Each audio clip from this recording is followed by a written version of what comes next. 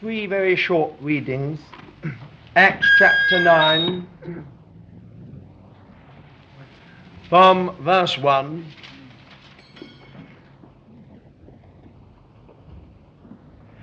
But Saul, yet breathing, threatening, and slaughter against the disciples of the Lord, went unto the high priest, and asked of him letters to Damascus, unto the synagogues, that if he found any that were of the way, whether men or women, he might bring them bound to Jerusalem. And as he journeyed, it came to pass that he drew nigh unto Damascus.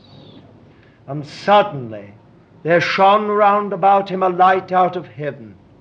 And he fell upon the earth, and heard a voice saying unto him, Saul, Saul, why persecutest thou me?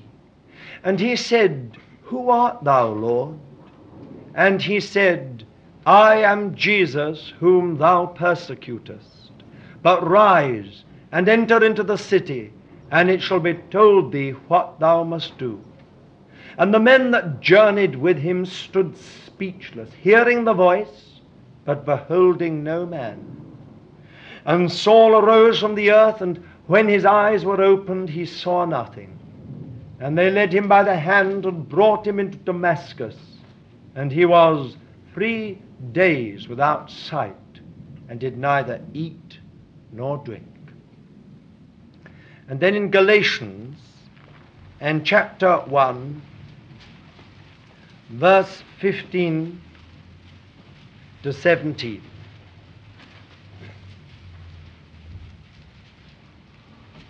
But when it was the good pleasure of God, who separated me even from my mother's womb, and called me through his grace, to reveal his Son in me, that I might preach him among the Gentiles, straightway I conferred not with flesh and blood, neither went I up to Jerusalem to them that were apostles before me, but I went away into Arabia, and again I returned unto Damascus.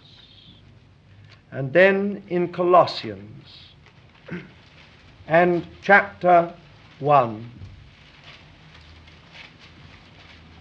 from verse 24. Colossians 1 from verse 24.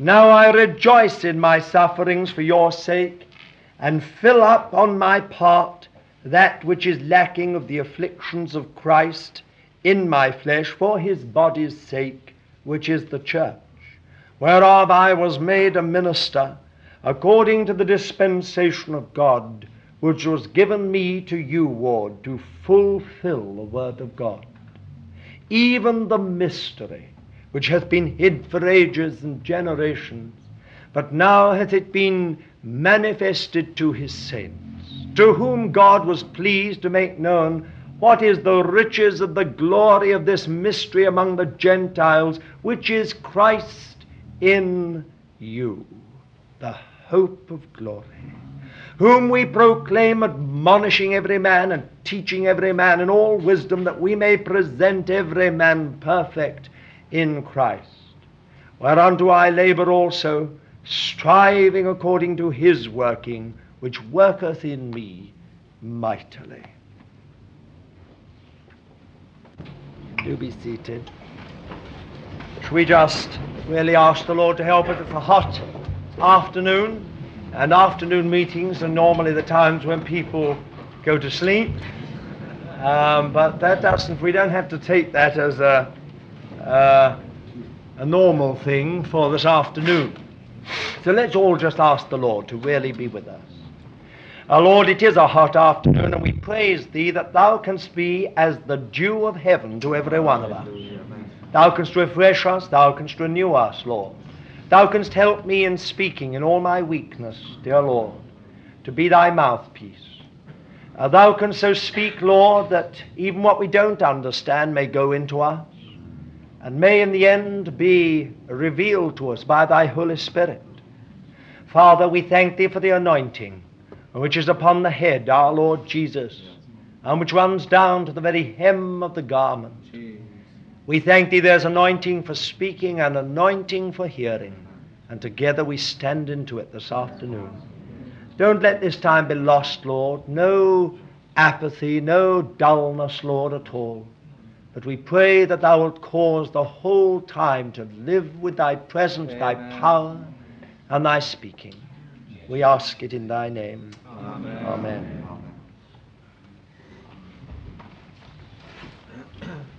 Now, this afternoon we're going to talk about essential principles. And I'm going to confine myself to 4 essential principles in this whole matter of vision. And furthermore, I'm going to confine myself to 4 essential principles in the corporate. So you will understand. You see, our whole thought in this teaching, these times of being together, was to supplement or complement, if you like, what most of us are getting and receiving normally. There are many times of conference in the country, many times where we're gathering together at different places or in our own areas, our own localities, where we are really receiving from the Lord. We're getting to know things about our personal walk with God, about life with one another. But one of the great burdens that is certainly in my heart, I know it's shared by many other brethren in over all the Lord is doing, is this ache in our hearts about the confusion over aim.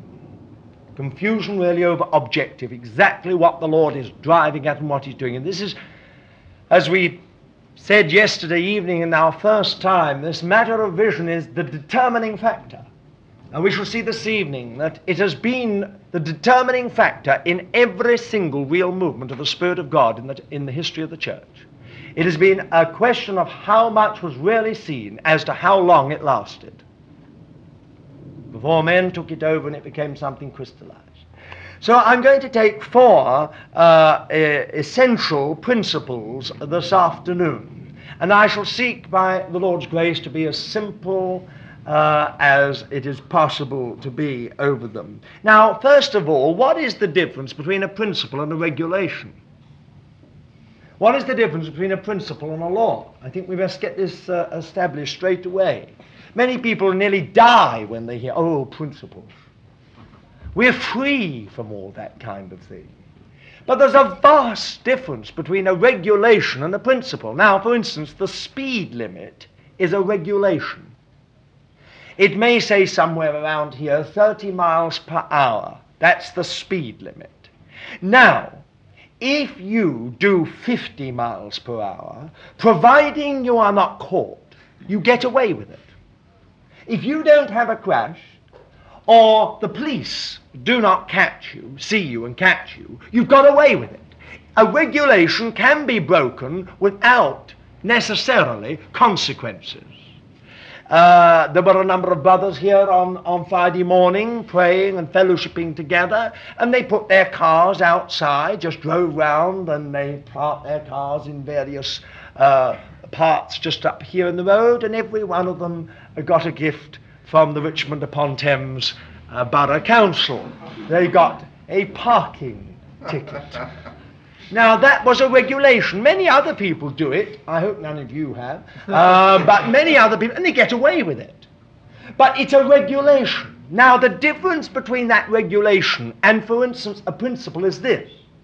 If one of you were to step out of the window now, immediately the principle of gravity will take over.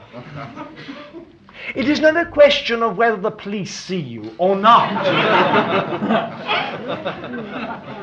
It's not a question of whether we've just got a little notice up which says, please do not lean out of the window. The fact of the matter is that once you step out of the window, the law of gravity takes over automatically. Now, there is the difference between a regulation and a principle. A principle is cause and effect. Cause and effect. And we are not dealing with regulations which can be broken, which can be put aside if we think we can get away with it. We are dealing with principles. Now, principles are normally living things. I can't explain it more than that. I'm going to take 4 principles this afternoon, and all these principles are in Christ. They are all in the life of Christ. Now, did you notice in our reading a remarkable thing, going right back to our previous times? Did you notice where Paul got his heavenly vision? Where it all began? It all began when he got converted. And this is how it began. In Acts 9, when he fell to the ground, he heard a voice saying to him, Saul, Saul, why persecutest thou me? And he immediately said, good gracious, who are you, Lord? I've never persecuted you. Who is it?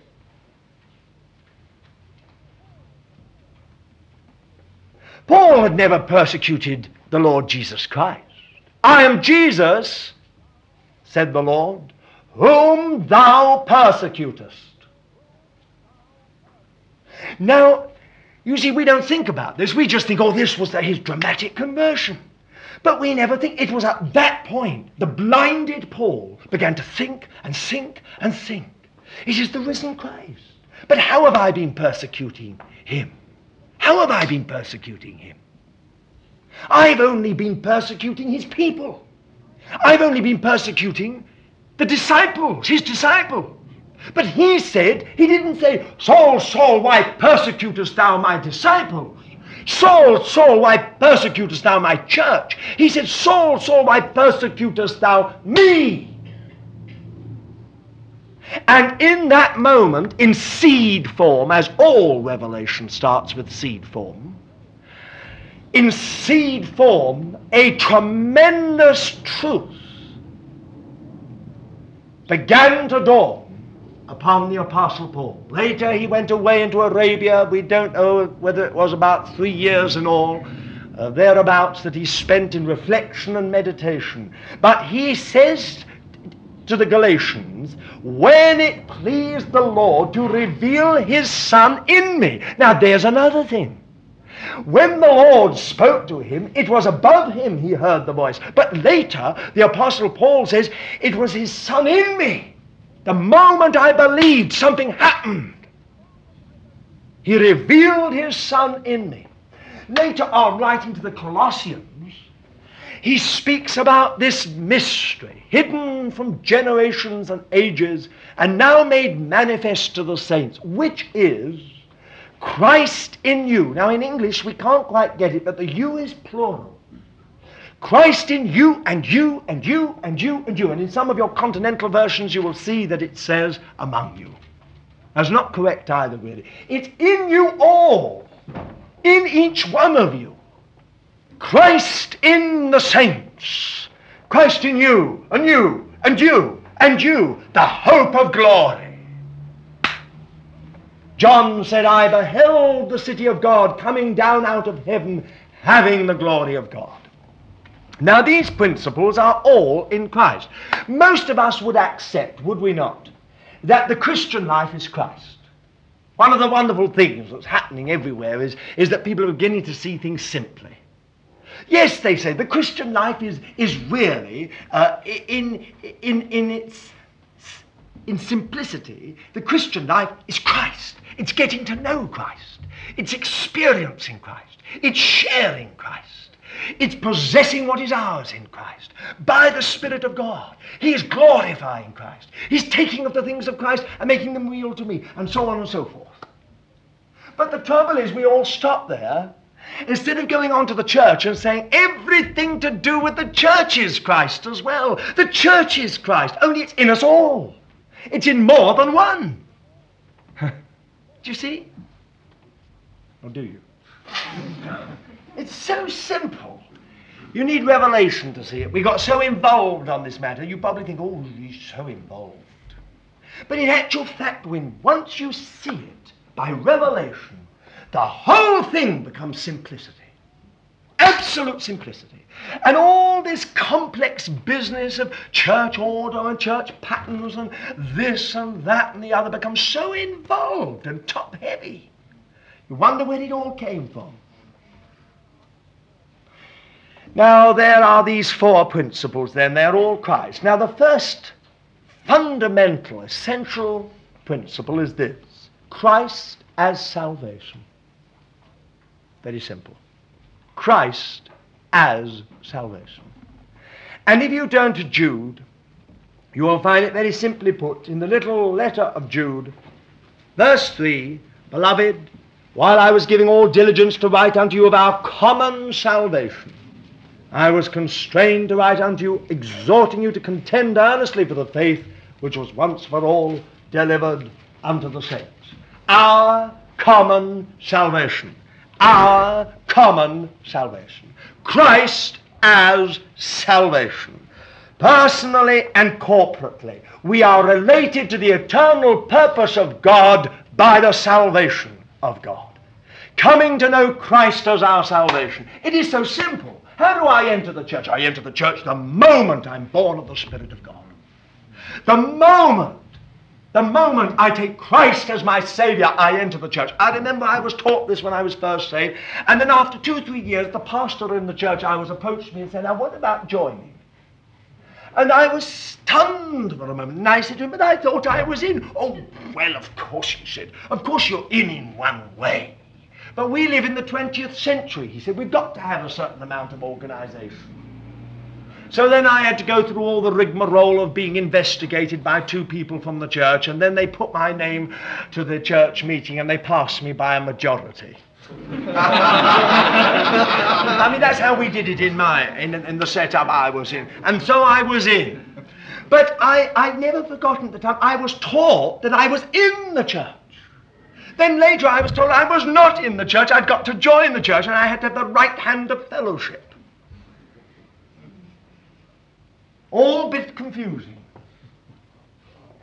The wonderful thing about the church is this: there is no other foundation than that which is laid, which is Jesus Christ. That's 1 Corinthians chapter 3 and verse 11. And if you want a just as wonderful scripture, in 2 Timothy, when everything is going wrong and all seems lost, this is what the Apostle Paul says, verse 2 Timothy 2 and verse 19, Howbeit the firm foundation of God standeth sure, having this seal, the Lord knoweth them that are his. The sure foundation of the firm foundation of God standeth sure, having this seal, the Lord knoweth them that are his. So then, you see, we're in the church, we're in the family, we're in Christ by salvation. That's the first great principle. Now, people have got very muddled on this, because they have taken a parable in Matthew 13, and they've said, oh, but just wait. You can't do that. How do you know who's saved and who isn't saved? And anyway, the Lord said, let the wheat and the tares grow together. And you often hear this, that, well, in the church now, especially after all these centuries, you've got lots of people, they're not really saved, but we're told to let the wheat and the tares grow together. But if you look very carefully at the parable, it's Matthew 13, and verse 24 to 30, will you particularly look at verse 38, which the Lord himself, in which the Lord himself gives us the key to the parable. He says the field is the church. No, he doesn't say the field is the church. He said the field is the world. He's talking about the whole problem of unrighteous people being blessed as well as the righteous, the saved and the unsaved, about them all growing together, God's sunshine coming on both, God's storms coming upon both. Why doesn't God deal with the wicked right here and now? He says, no, leave them grow together until the final great judgment, the great harvest. It's not the church. Now, in John 17 and verse 21, the Lord Jesus gave us again the key to this matter. He said, very simply, John 17 and verse 21, that they may all be one, even as thou, Father, art in me, and I in thee, that they also may be in us, that the world may believe that thou didst send me. And the glory which thou hast given me I have given unto them, that they may be one, even as we are one. So it is those whom the Father has given him. He prays for them, that they may be one, even as we are one. Thou in me, I in thee, they in us. What a wonderful unity this is. And this is what the Apostle Paul says all the way through his letters. He's always addressing his letters to those that are sanctified in Christ Jesus, to the church of God, called saints. And we get all sort of worked up on this, you see, and we say, saints. Now then, am I a saint or am I not? Well, I'm not really a saint, you see. But you are a saint. Your standing, at any rate, if you're saved by the grace of God, is that you're a saint. You are set apart. You're set apart. And how are you set apart? You're set apart by being put in Christ. You've been set apart in him, sanctified in Christ Jesus. 1 Corinthians 1, verses 1 and 2. With all those who call upon the Lord in every place. So there is our very simple foundation. Christ as our salvation. Now, it seems to me that although you may not quite understand the importance of this principle, it is vitally important. Because everywhere in church history, the enemy has persuaded believers to add something more than Christ's salvation to the minimum basis of fellowship. So you get sort of things, you must be baptized by immersion, or you must have an experience of holiness, or you must be baptized in the Spirit, or you must be this, or you must be that, or you must be the other. It's always Christ plus. Christ plus. And there are many, many groups that the Holy Spirit can never commit himself fully to in building. He can bless them. He blesses all kinds of things. But in this great building program, he cannot commit himself to it. Why? Because they insist on making the basis Christ plus. Now sometimes we say, oh, but we love everybody. We love everybody. We're open to everybody. But quite honestly, when it comes to it, as soon as any poor unwitting believer strays into our midst, they are immediately engineered, pushed, got into a corner. Somehow or other, we've got to get them into the experience. What a tragedy all that is. If we were only just to remember, how painstakingly the Lord took care of us before he brought us right through, we would be much more sensitive in our approach to one another. If you turn to Romans chapter 15 and verse 7, this is what the Lord Jesus, this is what Paul says to the believers. Wherefore, receive ye one another as Christ received you, to the glory of God. Now, how did Christ receive you, may I ask? Did he receive you as a person who was going to be a going-on saint? No. How did he receive you? Did he receive you as a person who would in the end become holy and right? No. Then how did he receive you? Oh, he received you as one who was going to be one of the spiritual elite? No. Then how did he receive you? He received you as someone who was going to be baptized in the Spirit? No. Then how did he receive you? He received you on the basis that you were a sinner. You were a sinner. No good. Your righteousnesses were as filthy rags. And he received you on the basis of grace. Now, if Christ received you on that basis, you must receive every other believer on that basis. And you must love them and care for them and cherish them, just like your own body. Don't all the time shove little books into their hands. Leave pamphlets around, carefully arranged in a spontaneous manner. Arrange conversations at the table. And how did you get your experience? Just tell us. Oh, it's wonderful to hear. How marvellous. Tell us. Poor little Willie at the other end goes redder and redder and sinks under the table. feeling utterly condemned. You know the kind of thing. Oh, we all do it. I remember the kind of thing when I was young, when smoking was all taboo. You dare smoke or wear any makeup. They used to, sometimes some of the families I went to, they used to arrange the conversations. Quite spontaneous, you understand. And, oh yes, of course, once you smoked very heavily, didn't you? It was terribly injurious to your health, wasn't it? Someone says, yes. Oh, but tell her, how did you give it up? How wonderful the Lord is. And this poor, smelly person, smelling of nicotine, with deeply stained fingers, sort of goes on. We are, of course, helping them in a spontaneous manner to get further on with the Lord. Sometimes it's the matter of baptism that we give people a kick over. Oh, it's all very gentle and gracious. We long for them to go on with the Lord, but it's nevertheless a kick.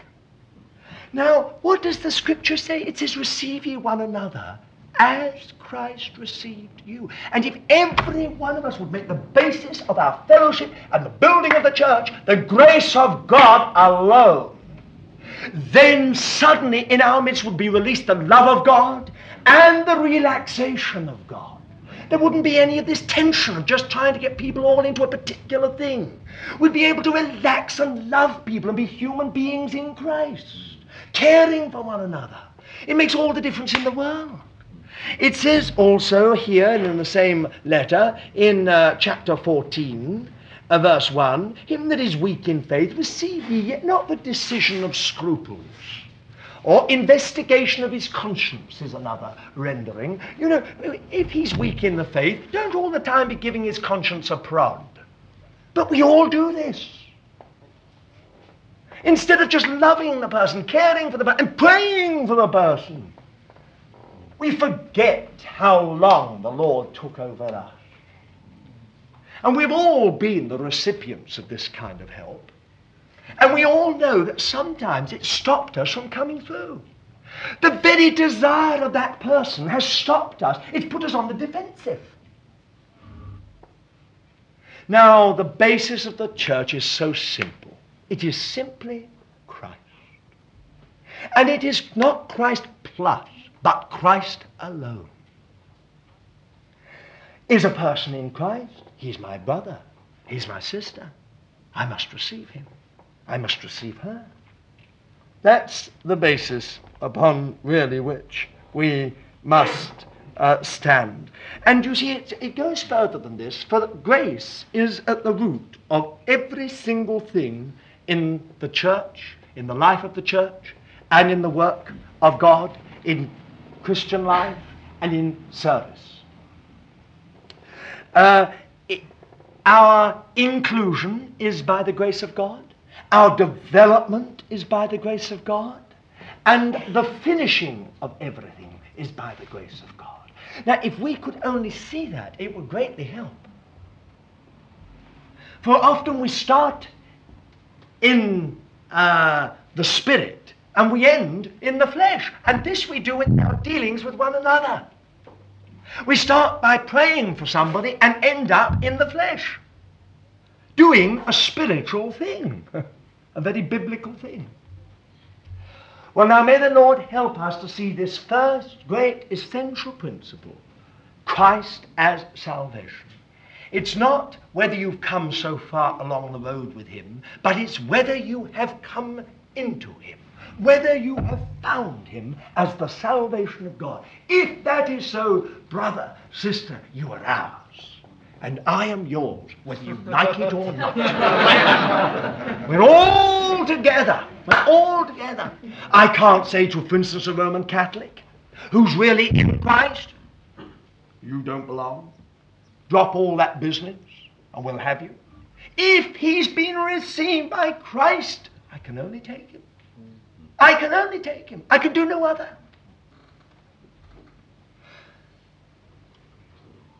Doesn't matter who it is, what it is. We shall have many a shock one day when we're in the kingdom. It was Spurgeon who said that. He said, when I'm there one day, I shall have many a shock. There will be great archbishops I expected to be there who are conspicuously absent. And there will be a pope or two that I thought should have been conspicuously absent. Spurgeon said, who will be there? But he said the greatest shock of all will be to find that by the grace of God, I'm there. Christ as salvation. The second thing which comes out of this is Christ as our oneness. Christ as our oneness.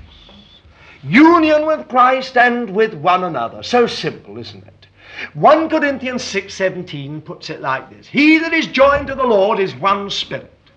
I am joined to the Lord, one spirit. He is joined to the Lord, one spirit. He is joined to the Lord, one spirit. He is joined to the Lord, one spirit. Now what has happened to us? Unity of the Spirit. Joined to the Lord, joined to the Lord, joined to the Lord. You can't split up the Holy Spirit. We're one. We're one.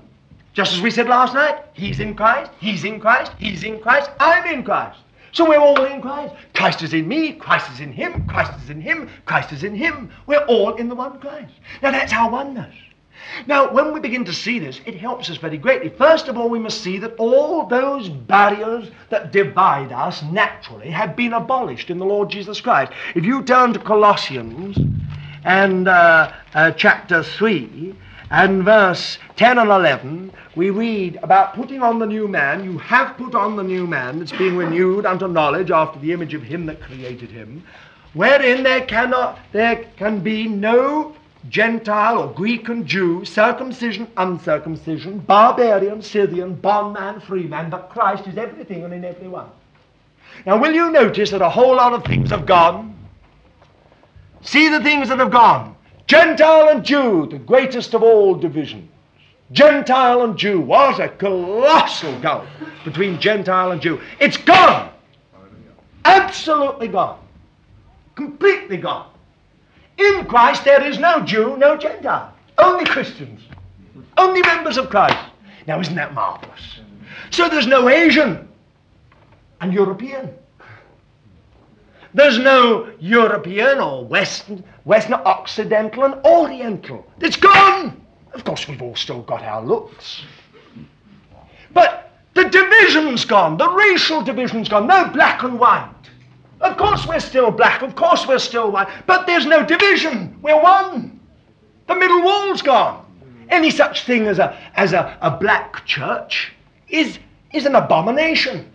Anything such as a white church is an abomination in one sense, because it goes along the lines of divisions which God has abolished in the Lord Jesus Christ. National divisions have gone. Scythian, barbarian, all these things, they've all gone. I'm a German. I'm a Britisher. I'm Japanese. I'm Chinese. I'm a Russian. I'm an American. Not quite, I'm an American. But you understand what I mean. The point is that there's problems. Problems. All our problems are our natural divisions. But they've all gone. There's no such thing as a British church, or a German church, or a Japanese church, or a Russian church. It's only the church in Britain, the church in Russia, the church in the United States. It's one church everywhere. We're one people, don't you see? We're one nation. We're the new people, we're the new man. Isn't this marvelous? Now, this is what the world is trying to create, but we're in the vanguard. Poor old United Nations. But God's been doing it for years. Only the trouble is the people of God don't see it. They don't see it. So they've allowed the enemy to make these divisions along natural lines, so that we have racial lines of discrimination in the church. We have national lines of discrimination in the church. We have social lines. Oh, they're very, very, very real. If you're rather upper class, you go to the parish church. If you're sort of what they used to call working class, you went to the temple, citadel, or mission hall, the gospel hall. If you were middle class, chapel or assembly. Very much true, you know. Don't just sort of think, oh, how awful to say things like that. It's absolutely true. Many people are temperamentally drawn to things. People who are sort of more heady, they go to the brethren, the way of the brethren. People who are a little more feelingful go the way of Pentecostals. You find it's absolutely true, I'm afraid to say. And I'm not saying that there are not real exceptions, but generally speaking, all our divisions have been along the lines of social or temperamental things. That's what we have to watch. The church is not temperamental, constituted on our temperament. One dear, well-known man of God advised people to choose their church rather like you would choose your grocer. Go, he said, where you get the best service.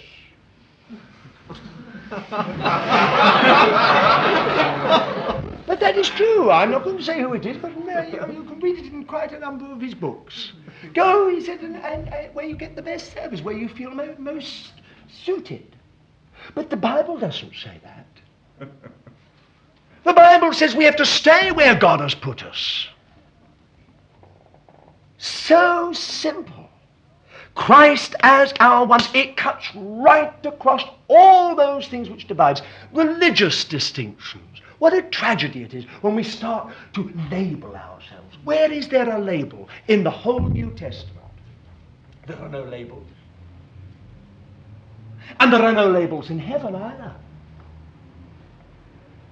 We can only label ourselves when we have failed to see that God has abolished the middle wall of partition. Ephesians 2:14. I remember years ago being at one of these United meetings where a dear man, and he meant it from his heart, said, well, there are, of course, middle walls between us, but never let them get so high that we can't take a ladder and go up and shake hands over the top. But should we even accept those walls if it has cost the blood of Christ to abolish them? If it has cost my Saviour his lifeblood to abolish those things which divide us, will I be a party to their re-erection, to the rebuilding of them? Never! I'd rather go into the presence of my Lord, a simple, despised, insignificant believer, shut out by the whole Christian world, than have a big label and be a popular speaker everywhere and acceptable in every place. If I was to get drunk, you would all say, oh, how disgusting. He got drunk, and he preaches. Oh, how disgusting. But if I say, I'm a Baptist, you say, oh, really? But when I get drunk, I abuse my body. But when I take a label, I abuse the body of Christ. It is sin. And when we see it, it hurts us to begin with. We shrink from it. But it is sin. And only when we see it as sin can we put it under the blood of the Lamb and let the cross of Christ do its work of abolishing everything that divides us. Then I become a believer. I become a Christian. And all my brothers and sisters become Christians. I long for them to go on with the Lord. They long for me, I hope, to go on with the Lord. Oneness. Middle walls of partition broken down. And that's the fullness and the fellowship we spoke of this morning. How wonderful it is when we get someone who shouts a hallelujah. Now, but don't feel that every one of us has got to shout hallelujah. You know, someone says hallelujah, and everyone feels condemned. Oh, I should be shouting hallelujah. Or maybe you're the other way, and you feel, oh, I wish I had a mallet.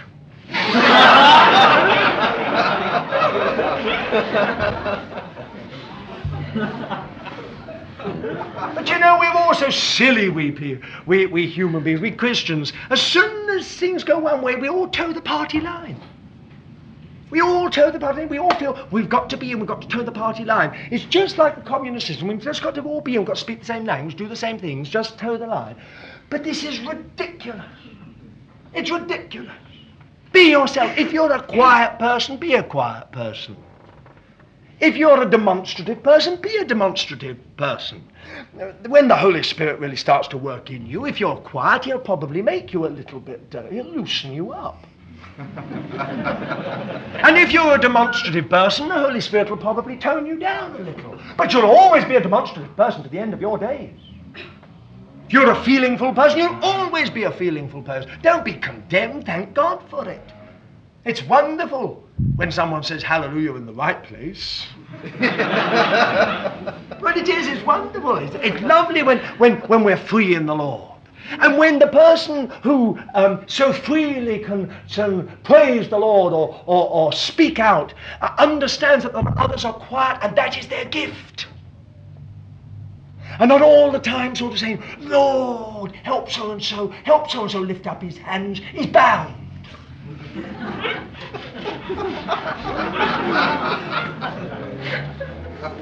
Of course, if you can't lift up your hands, you are bound. It doesn't mean you've got to spend the whole time with your hands up. I mean, the fact of the matter is simply to be free in the Lord and to recognize each other. That's part of being one. It's not uniformity. It's great variety and fullness.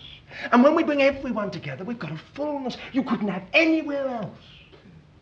You've got those who are more demonstrative, those who are more quiet, you've got those who are more forward, you've got those who are more cautious, and in it all you've got a fullness. And that's the church. Oneness. Christ is our oneness. Now let us go beyond that. Brother, sister, you may not like me. You may say, oh, I don't like him, his temperament and so on. But determine not to know anything save Jesus Christ and him crucified. Then we're one. A bit later on, perhaps you'll thank God for me. And I'll thank God for you. And Spurgeon once had a lady, as I've often told the story here locally, a lady who used to write a letter to him after every Sunday message he ever preached. She used to take him to task for all his grammatical mistakes, and then any diction, and then finally she would say anything about the actual spiritual quality of the message. Not so good, or medium, or good, very good. And you know that Spurgeon was brought low by that letter that came to him every Monday morning, delivered by a messenger.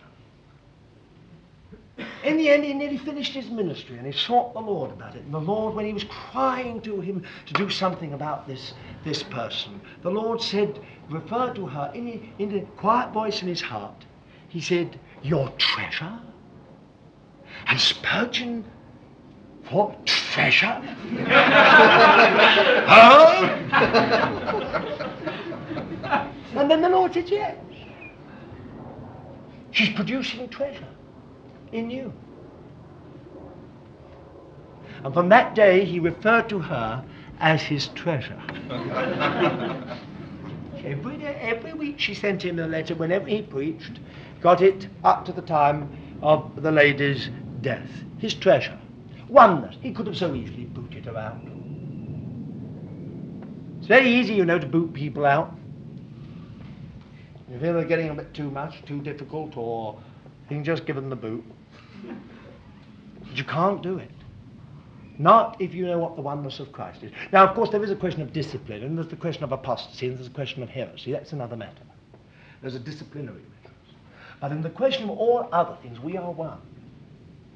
And we have to accept one another. It's often through this difficulties amongst us, God's awkward squad, that we really learn our deepest lessons from God. Well, that's, I think, Christ as our oneness.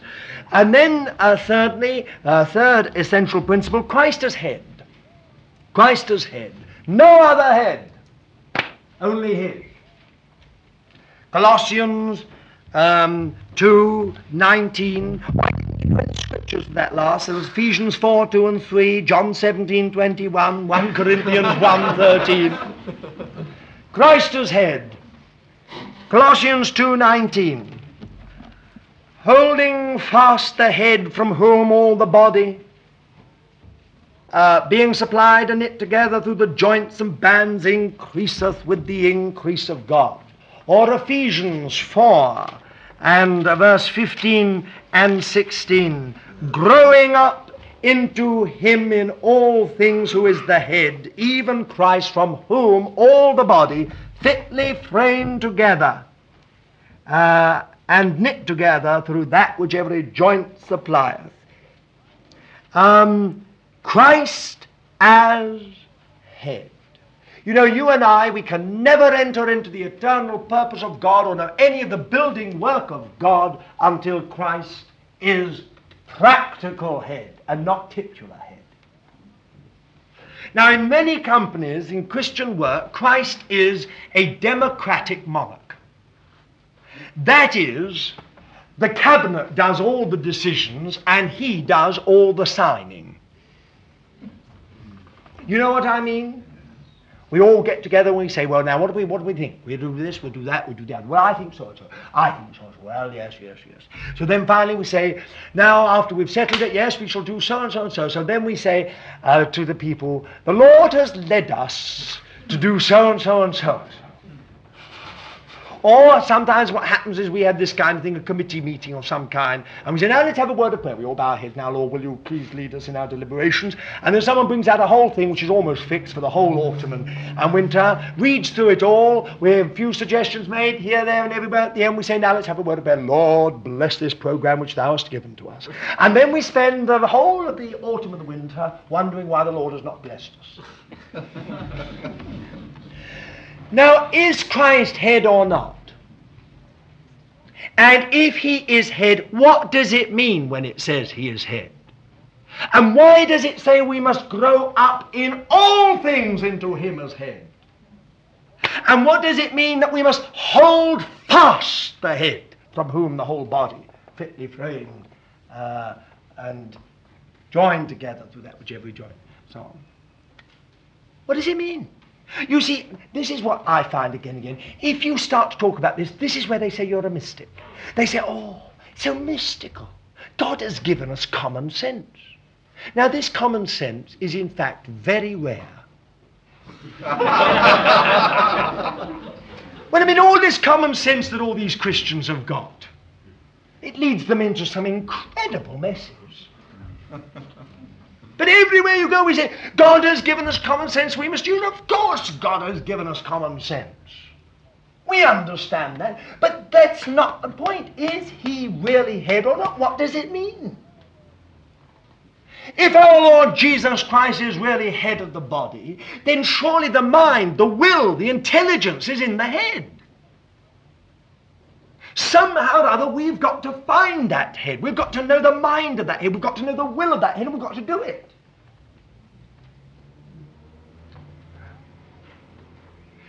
I have noted that the secret of every living, developing work of God has been the ability of those responsible to get on their knees and find the mind of God. And you will see in church history that every time man's head or heads was substituted for the headship of Christ, that has been the beginning of the decline, the departure. Now, it doesn't matter what you have. It doesn't matter what kind of head it is. Anything that gets in the way of the Lord is perniciously evil. It can be a New Testament set up with elders and deacons. It can still get in the way of the Lord. If they put their heads together instead of his, it's wrong. He's maybe a pope, archbishop, committee, council, board. It was Lindsay Glegg who said put 12 men's heads together, and what have you got? One board.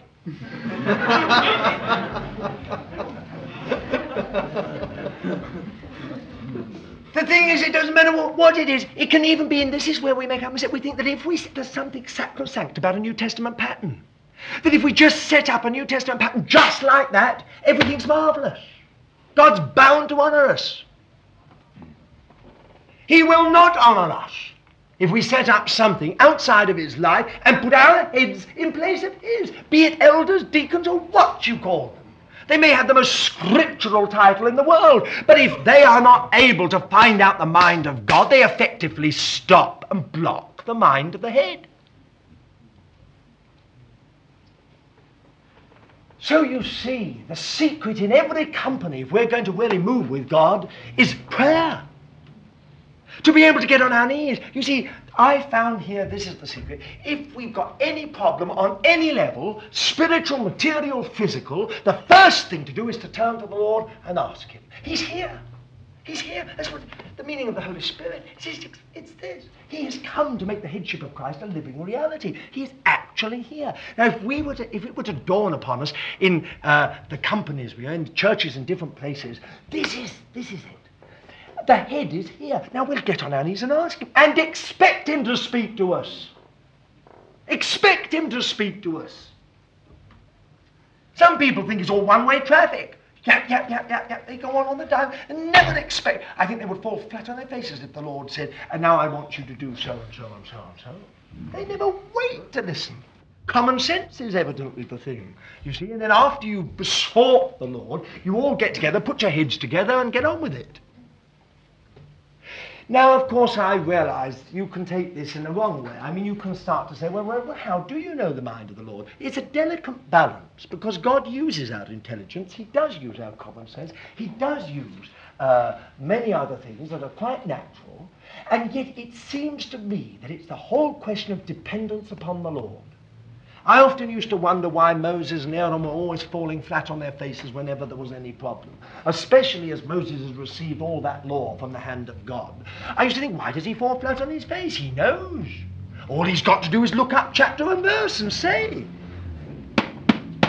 here it is, we do this. And if there was any man who knew the law of God, it was Moses. But every time there was a problem, he fell flat on his face and said to the Lord, what shall we do, Lord? Now, he was meek. And it is this kind of meekness, this is dependence upon the Lord, which is so sadly lacking in church life. It is just this ability to turn to the Lord and find the mind of God on any given problem. The headship of the Lord Jesus Christ. I believe that's an essential principle. And it is to find the mind of the Lord and to do the will of God, which is so important, to know him as our head. Of course, there should be elders. There is. The authority of Christ is direct to every believer, but it's vested in certain believers.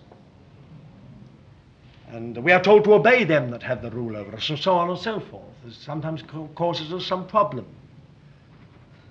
But the fact of the matter is that those men, as the whole church, have got to be dependent upon the Lord if they're to know his way through. And once the head is somehow blocked, the mind of the head, the will of the head, the intelligence of the head is blocked, the whole body is paralyzed. So we must hold fast the head. How do I keep close to you? By trying to get close? No, by holding fast the head. When I hold fast the head and you hold fast the head, we come together. When I grow up into the head in all things and you grow up into the head in all things, speaking truth in love, then we find the body. Do you see? It's the Lord who is the key to it all, and the headship of Jesus Christ. Lastly, the last essential principle I mention this afternoon is Christ as life. Now this is, I think, a point which is sadly overlooked, even in many of the companies which we represent, all over. This matter of Christ as our life. The church is an organism and not an organization. Now everyone believes that. Everyone, even it's taught in Bible colleges. The church is an organism, not an organization. Well, what do we mean? We mean this. An organism has got a very real organization, but its whole organization has developed from the life within it. Get it? My body is an organism, but my whole organization, I've got a tremendous organization in my body. I've got, for instance, a built-in thermostatic control, a built-in heating system. I've got an intelligence system, much better than the GPO, which sends messages backwards and forwards through my body, flashing at all times. Just to lift my hand up has taken a number of messages from the head to different parts of the body. Just to waggle a finger like that is a tremendous thing. GPO would take hours doing that, and even then a lot of it breaks down. We've got a tremendously highly developed organization. But where does it all come from? Did I get it by reading books? Did I get it from a university? Was it conferred upon me? At some later stage in my life, did someone give it to me? No, it's all in the life. When I was a blob that size, just about that size, a little tiny thing, it was all there. All inside the life. All my mother had to do was feed me, give me air and sleep, and the organization did the rest. When I didn't need much organization, I didn't have so much as I needed. When I got older and uglier, I needed more. It's all developed from inside. I've never added a bit to it. It's all inside. Isn't that amazing? Look here, just to go like that, that's taken a bit of organization. Like that. Taken a bit of organization. All inside. Now, the difference between the church, well, let's put it this way. The church is an organism. It has an organization, but it all develops from the life inside. Now, a car, let's put it this way. A car could be, for sake of illustration, we could say a car is an organization, but it's static. A 1927 car remains a 1927 car in 1973. A 1935 model remains a 1935 model in 1973. A 1960 model remains a 1960 model in 1973. But my body is up to date. Here I am with a contemporary 1973 body. And furthermore, every cell in my body gets changed every 7 years. 8 years ago, there wasn't a bit of me here.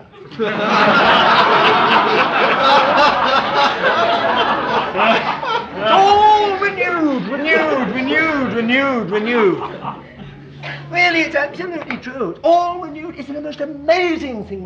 My body is an organism. It's got an organization. Of course it's got an organization. But it's all developed out of the life. Now, the church is an organism, not an organization. All these traditional things, the denominational things, are really like they're cars. They're modeled from 1600 and so and so in 1970, 1700 and so in 1970, 1800 and so in 1900 and so in 1973. Because we failed to understand that God said, not I was that I was, but I am that I am. He is the I am. And he wants to express himself always in living. He wants to renew and quicken. If we'd understood this at the beginning of church history and right the way through church history, oh, what a different story it might have been. What a different story. Every time the Holy Spirit has broken in, this is what has come back in. I am, not I was. Suddenly everyone started talking the word of God in contemporary language. Everyone started to behave in a contemporary manner. The whole thing has become contemporary. The very organization is contemporary. And then men have taken over and made it something. Institutional, traditional, formalized it, crystallized it. And it becomes an antique. Polished up and revered from the past. A monument to what God did so many years ago. Oh, if we'd only understood the church was an organism, it would have been so marvelous. Now, the church is an organism. It's all within the life. So everything is inside the life. You just let the life develop and it comes out. Do you understand? It's all inside. I mean, why is this flower like this and this one like this? Because this has a Tokyo chrysanthemum life and this one's got a thing called stock life, that's all. So this has this pattern, that has that pattern. The pattern is in the life. This is where people make their great mistake. Some believers get together, they have real experience of the Lord, they enjoy the Lord, they're spontaneous before the Lord, and then immediately they say, now we must have elders and deacons. And then a few minutes later, we must have a church pattern. Now then, we'll have this, we'll have that, and we'll have the other. It's amazing, sometimes you get just a handful of people and they've got to have elders, deacons, and a whole church pattern. But the minimum for a gathering of the church is 2 people. Now where are you going to have elders? Unless you say, well, look here, I'll be the elder and you be the congregation. Of course, it's ridiculous, isn't it?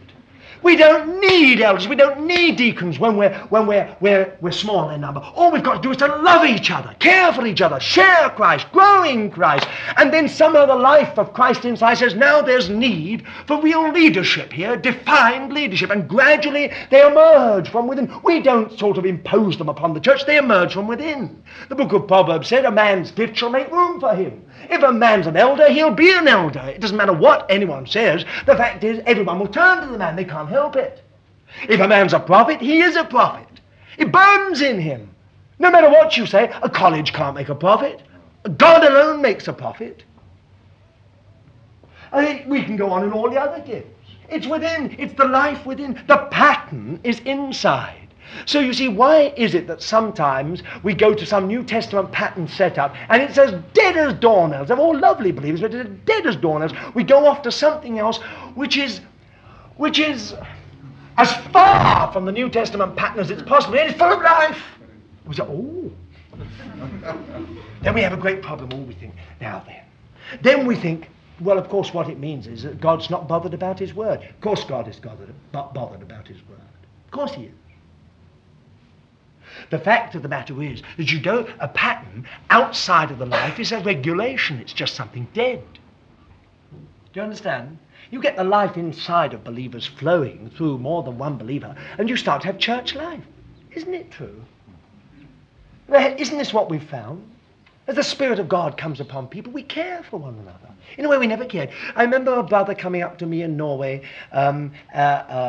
deacon in Lutheran church, and he said to me, brother, he said, when you last met me some year or two before, he said, I wasn't a Christian. I don't think I was even saved. Although he said I was leader of the youth work in the church and many other things, I don't think I was even saved. But he said, about 8-9 months ago, the Holy Spirit came upon me, saved me and filled me. And he said, do you know the first thing? And I thought, I know what he's going to say. He's going to say he spoke in tongues. He said, do you know the first thing that happened? And I was all ready for it. He said, I wanted to hug the people on the other side of the aisle. And he said, I'm so amazed, for I never felt like that for them ever before in my life. That's what the Holy Spirit does. Much more important than any other kind of manifestation is that tremendous sense of oneness, longing for the rest of the family. Longing for the other members, longing that they may be built up, they may share, they may be included and grow in the Lord and in grace. The pattern, the gifts, everything is in Christ. Some people have got the idea that gifts are as if God comes along and he takes sort of certain, like fruit, apples, and he ties it on. Here's one gift. And now I'll give you this gift, and he ties on that one. And he says, here are, there's another one. I'll tie that on there. But that's not gifts. Gifts are in the life. It's the manifestation of the Spirit. It's life, really. It's only life, isn't it? It's only Christ expressing himself. But think of it like that, and it's absolutely marvelous. It's the risen, glorified Christ expressing himself through the members of his body, and then it becomes something wonderful. All these things are in. I've seen many, many mistakes made on this matter. How many times people have come to me and said about eldership? When we began here, years ago, we began to see things. Of course, we did the first thing we did was we decided to have a New Testament pattern. We fell into the same trap as everybody else. So we spent a while praying about it. And this is the interesting, we did it so spiritually, you can't believe it. We prayed for the whole week, and then we set up our New Testament pattern. Lord's table on Sunday morning, and then we said, now we must have elders and deacons. So then we had some prayer and fasting, and we spent a few days in that, and then we appointed 3 as elders and 4 as deacons. It was the most spiritual way we could possibly have appointed, don't you think? Most spiritual. Couldn't have done it better. Fasting, prayer, and much real desire that God should have the glory. 2 years went by and we had a perfect New Testament pattern. And then after 2 years, I became aware of a kind of big rumbling inside. There was no trouble, but there was like a kind of inner shaking. And I became more and more disturbed by this sort of feeling that somehow something was trying to get out. Something inside was trying to get out. So in the end, 13 brothers, we spent a day of prayer and fasting. And what the Lord showed us was so simple. Over on the table was a little acorn. And it was in one of those glasses. And in a moment during the day, I opened my eyes and I saw this. And it was as if the Lord just said to me, there. You see that acorn? Now you see that unity of the outer shell? It's static. That's your pattern. It's not in the life. It's outside. Inside that oak, inside that acorn, is the life of an oak. It will smash that outer shell, but it will grow up and it's capable of producing thousands and thousands of oak trees. In a flash I saw it. Oh, I thought, the elders. We've got the wrong elders. Deacons, oh my goodness, I thought, how foolish of us. The thing's in the life. It's in the life. Then we thought, what shall we do? So we decided we would do nothing. We would pray and trust the Lord. And one by one they all fell out. Oh, it was the most amazing thing I remember. Person playing the piano was Nell R.A.M. playing the piano. Suddenly one day broke down in tears, couldn't play anymore. She was out. Then one of the brothers who could speak reasonably well, he went out. He couldn't, when he stood up, his English wasn't even really Queen's English. It was nothing. So he went out. By the end of one Sunday, we were left with one deacon and one elder. And as that wasn't a New Testament pattern, we thought we'd better let it go altogether.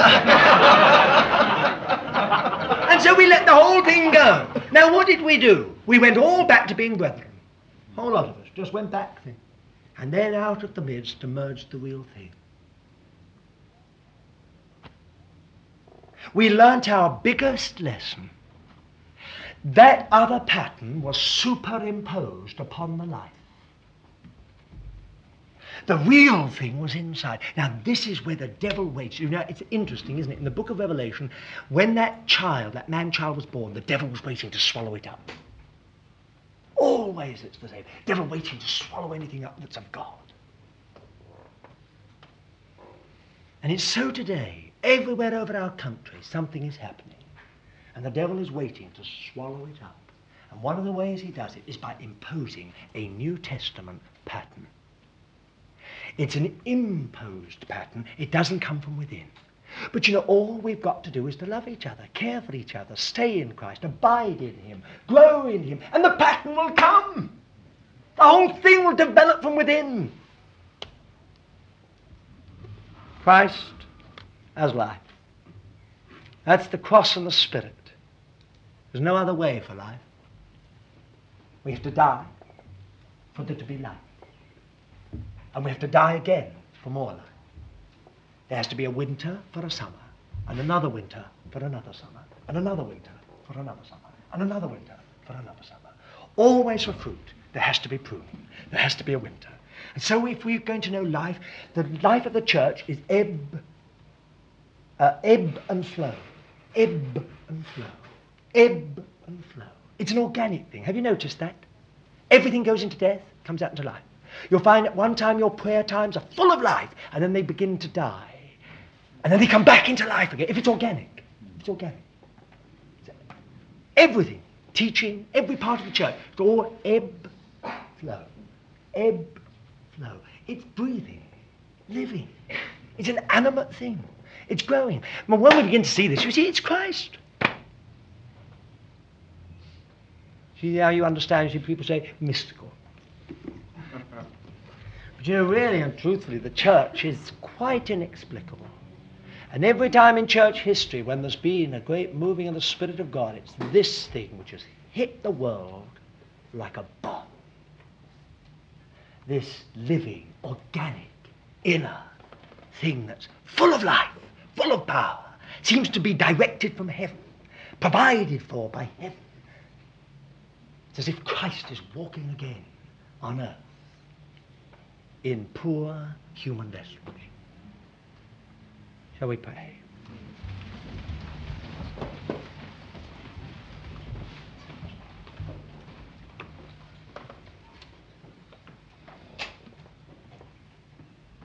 Dear Lord, once again we do need real revelation if all that's been said this afternoon is going to mean anything to us. And especially, Lord, we pray for every situation in any part of the country where, Lord, somehow what we've said this afternoon has some bearing. Oh, Father, we pray that the eyes of our hearts may be enlightened. May we begin to understand some of these essential principles. Know, Lord, thy Son as salvation, as our oneness, as our head, as our life. Father, help us, we pray. We ask it together in his name. Amen.